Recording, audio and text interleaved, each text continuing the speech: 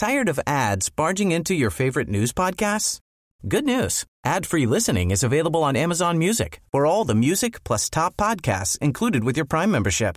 Stay up to date on everything newsworthy by downloading the Amazon Music app for free or go to amazon.com/news ad free. That's amazon.com/news ad free to catch up on the latest episodes without the ads.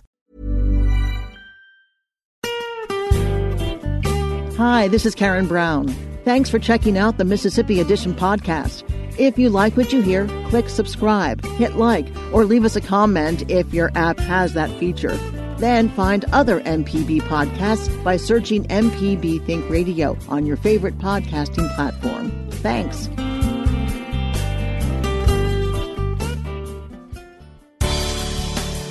Good morning. It's 8:30 on Monday, October 21st. I'm Karen Brown, and this is Mississippi Edition on MPB Think Radio.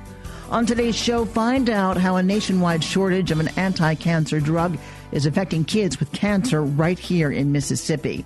And after Bite-Sized Tech, the family of the late Emmett Till are in Mississippi to honor the Chicago teen whose Delta murder was a catalyst in the civil rights movement. And find out how digital technology is giving people a way to remember Till that can never be riddled with bullets. That's all coming up. This is Mississippi Edition on MPB Think Radio.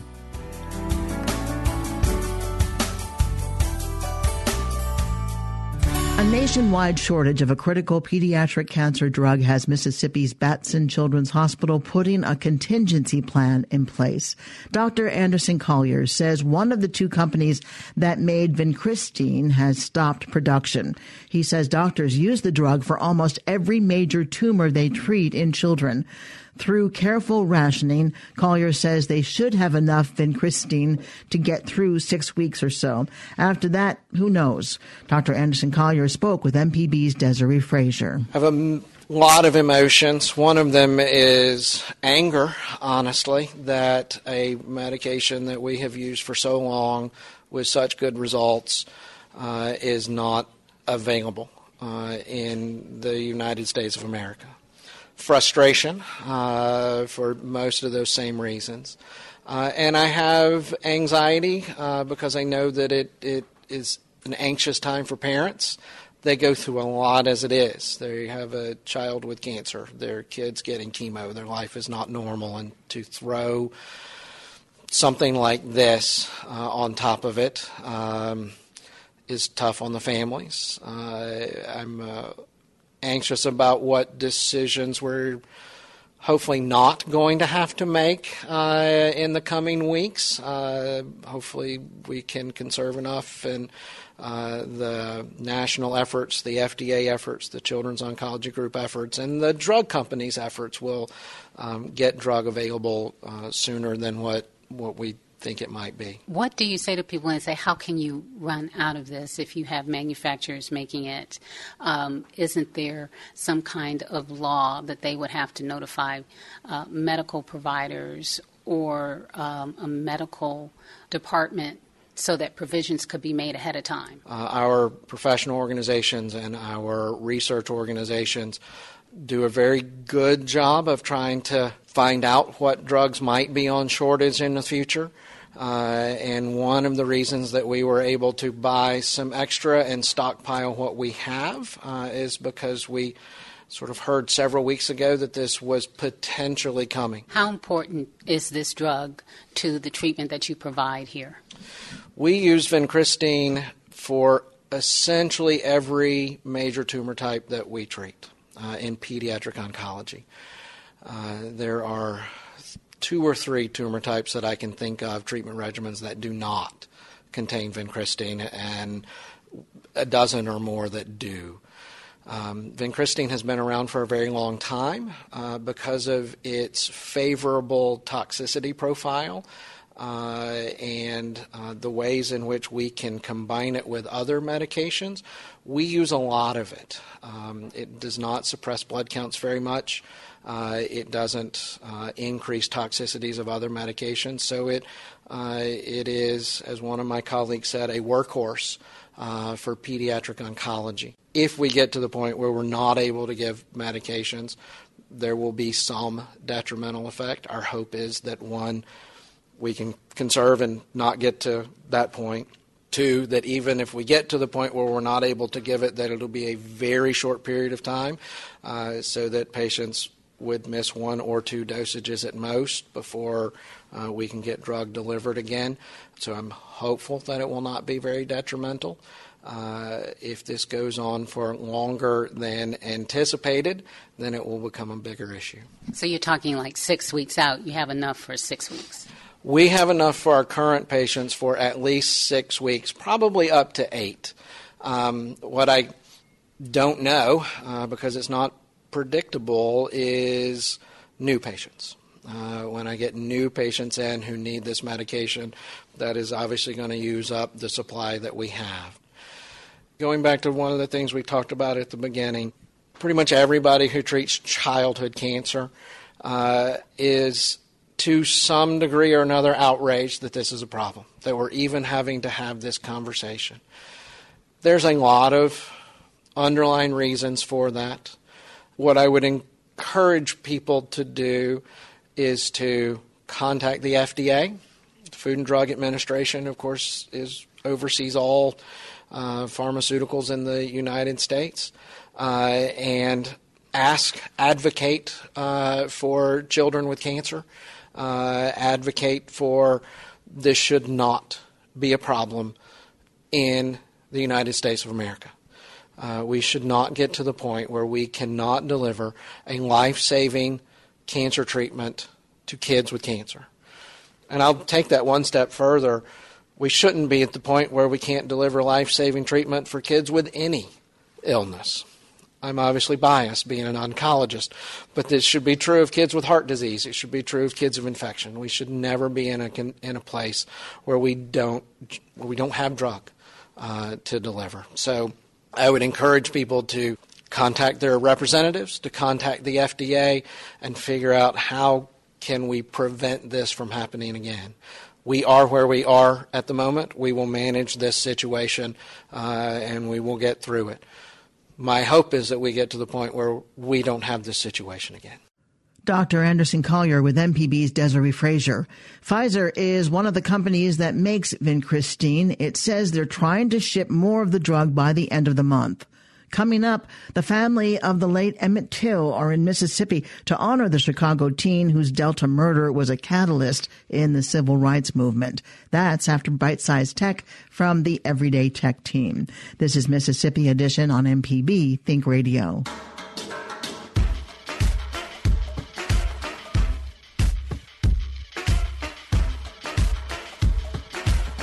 Hulu recommendations are about to get a lot better. Most Americans don't exactly know to what extent Facebook controls their online existence, and phone cases made out of artificial human skin.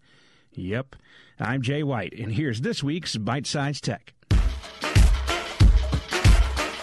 Telecom Paris has developed phone cases that are supposed to mimic the squishy haptics of human skin, as Gizmodo described it. It's called Skin-On Interface, and it is supposed to be able to not just detect, but respond to touch like real human skin. The gadget is described to understand gestural and touch inputs as well as particular emotions that could be perceived from the force of certain gestures. Mimicking human skin, the Skin-On Interface is made of multiple layers, pliable copper wire between a silicone-based epidermis and hypodermis, all molded together to feel like human skin. The team at Telecom Paris has already stretched this stuff over a touchscreen laptop and a smartwatch, and the stuff that makes your phone look like a soap-sized bar of flesh will be coming near us soon.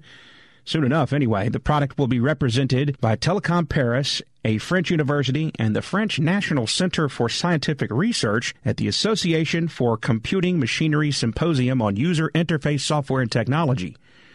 That conference, full of the trendy hipsters, will be in New Orleans in June of 2020.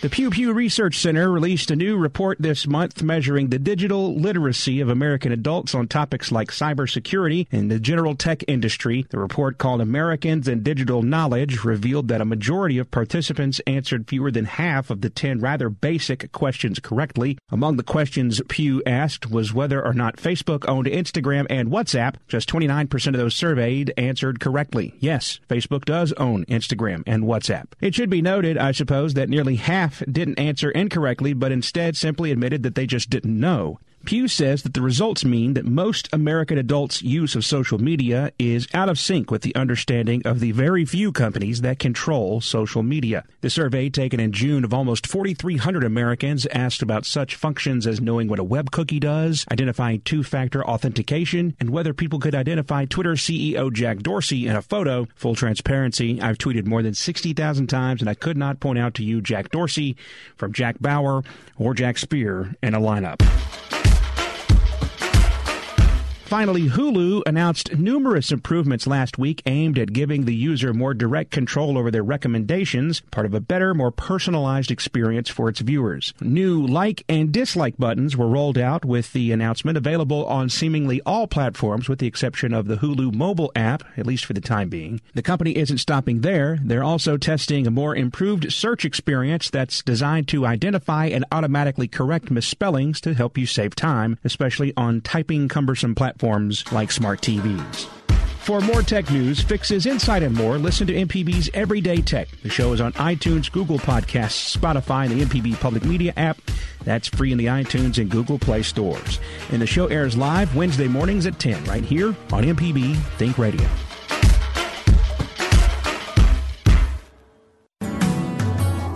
This is Mississippi Edition on MPB Think Radio. I'm Karen Brown.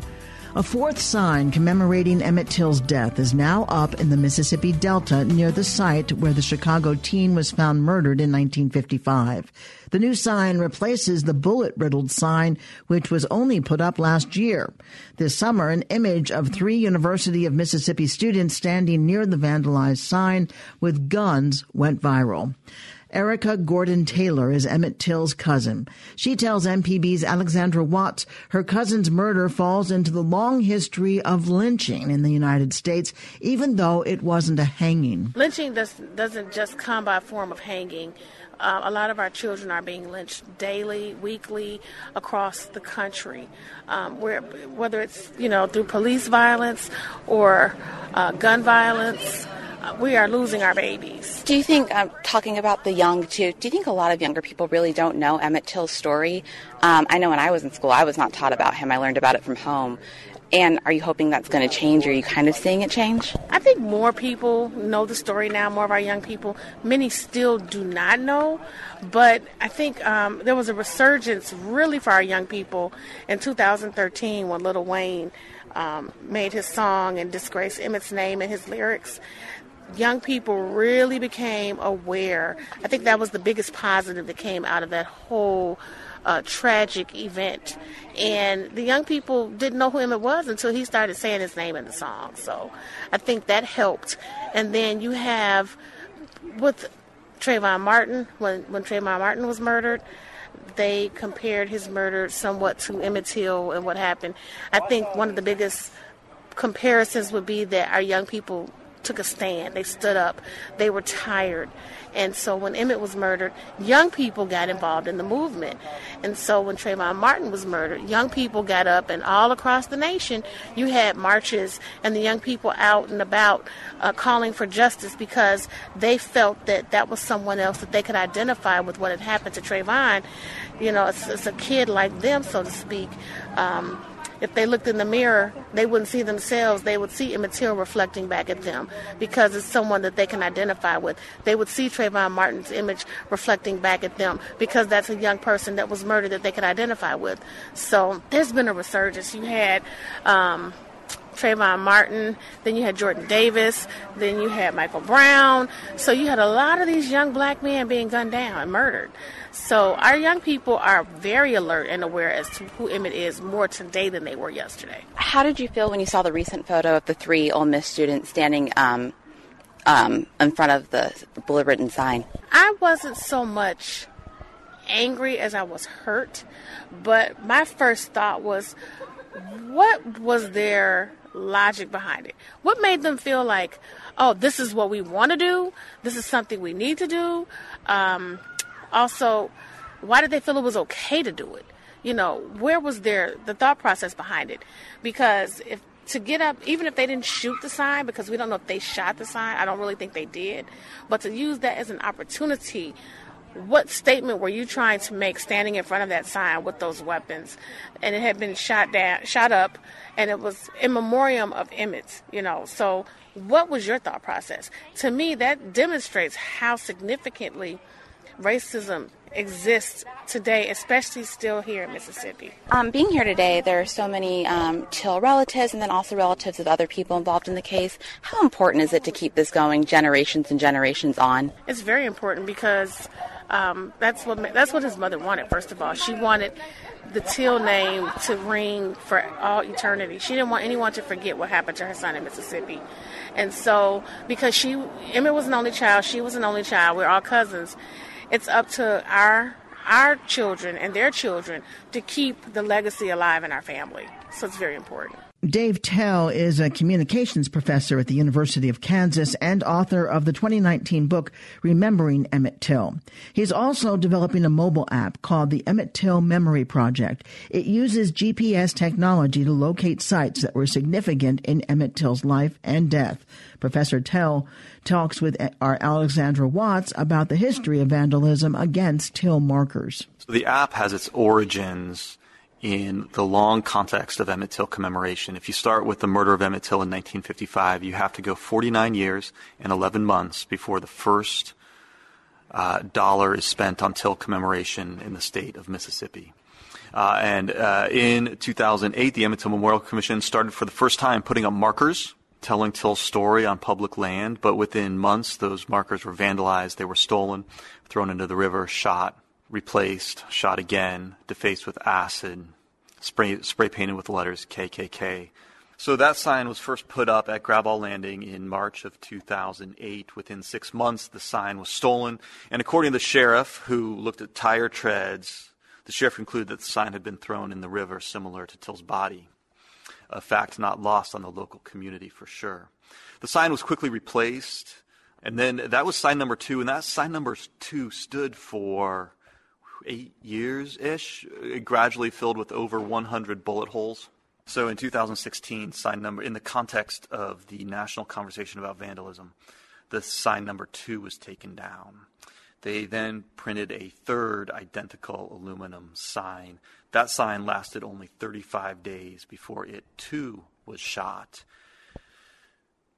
That story came to light, I think, in fall of 2017, although my dates get hazy here. But in the controversy over the second sign, a big-hearted sign maker up in New York City called Light Bright Neon agreed to fabricate and design a bulletproof sign. So this was in the works for a couple years now. And so it was designed by Ralph Applebaum Associates. That's the same design firm that did the United States Holocaust Museum. It was fabricated by Light Bright Neon, all work done pro bono. And it was completed in the summer of 2019 at virtually the same time that the photo surfaced of the 3 Ole Miss fraternity brothers posed in front of it. So that's July 2019, that photo surfaces, and it's literally a matter of within days that the sign maker from New York City calls and says, okay, our sign is done, and then this photo goes viral, so they immediately cut down the third sign. They send it down to Jackson to be tested for ballistics. That's when they made the plans for this ceremony that we're having today to dedicate this 4th bulletproof sign. The vandalism was targeted and it was persistent, and that was the origin of the Emmett Till Memory Project, trying to think of a vandal-proof way to tell Emmett Till's story. It is easy to shoot a sign. It's more difficult to vandalize a smartphone app. So what we've done is we took the sites that were commemorated by signs, and we took a few other sites, and we put it all on a GPS-enabled smartphone app called the Emmett Till Memory Project that will take users to 18 sites in the Mississippi Delta. About 2 weeks ago, myself and Patrick, director of the ETMC, went up to Chicago, and we spent almost 24 hours with the Till family They drove us around Chicago in a 15-passenger van, taking us to the sites that were important to the Till story in Chicago. And it's their desire that the Chicago sites be part of our app, too. So in the next few months, I will add 5 or 6 sites from Chicago to the Emmett Till Memory Project as well. So you've been involved with this for a while, but what's it like being involved with a case that's not only historic, but one that's still, making the news and things are still happening, so many decades later? Well, it's the kind of story I want to be involved with.